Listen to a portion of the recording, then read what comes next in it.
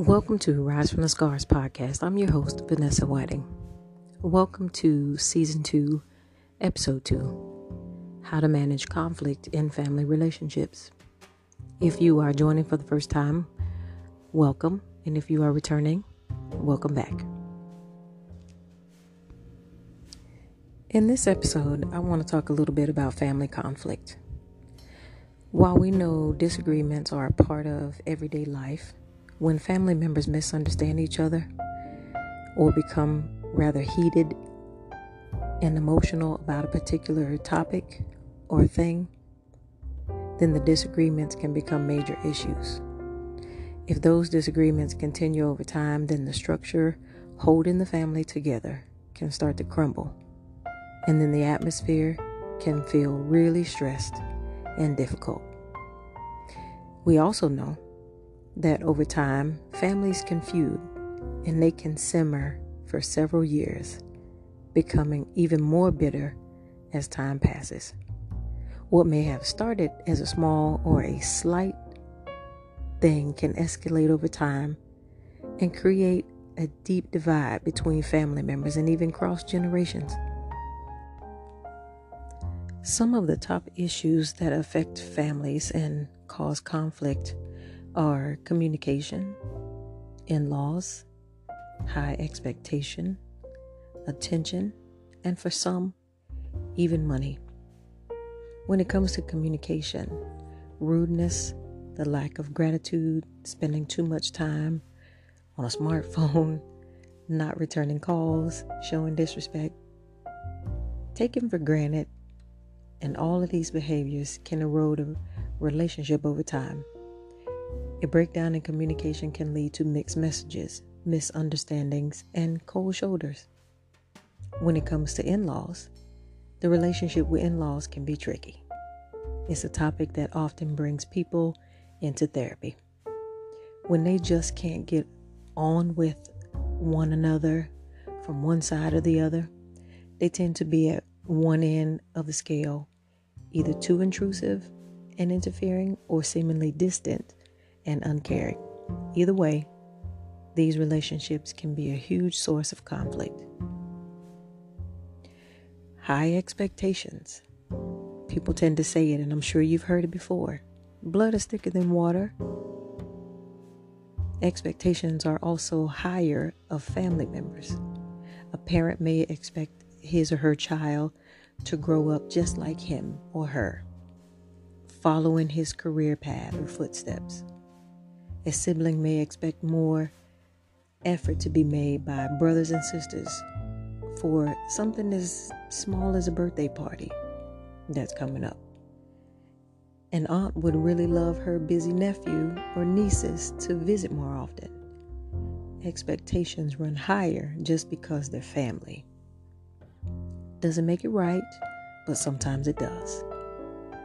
And in the attention category, who's getting too much attention and who isn't getting enough is another major source of family disputes.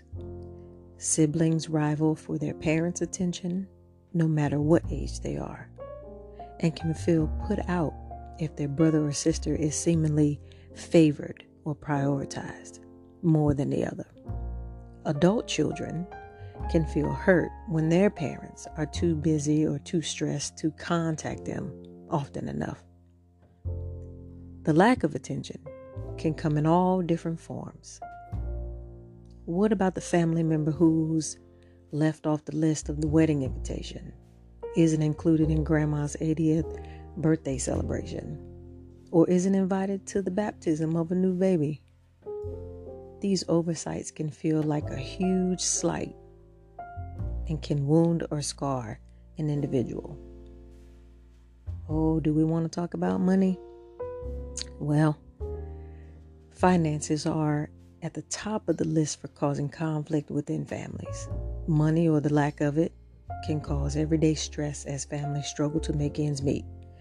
And in these times, that's a more common thing than not. But if someone is unemployed, that puts even a greater strain on the family purse. Other conflicts can arise when someone lends other family members money and there's no plan for repayment. Some of the worst rows and rifts can often occur when a parent dies and the children and other beneficiaries argue over what the will is. And in our work as therapists or counselors or life coaches, we've heard about families being torn apart because of misunderstandings over who was in the will and who will inherit what and how the estate will be shared. Well, you want to talk about some solutions? In actuality, there will probably never be an ideal solution. But there are some tips for managing family conflict. And some of those things are: agree to negotiate. When you decide whether the issue was worth resolving in your family dynamic, if it was worth fighting for, then agree to sit down around the table or wherever. Just have a sit down and try and work it out.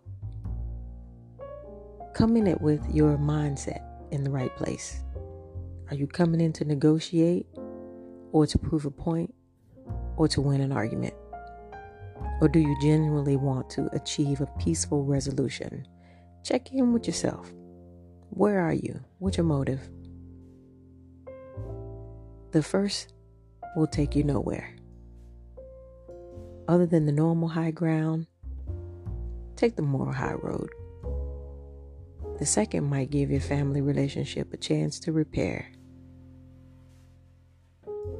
And then own your part in it. There are always two sides to every story. A disagreement occurs between two or more people.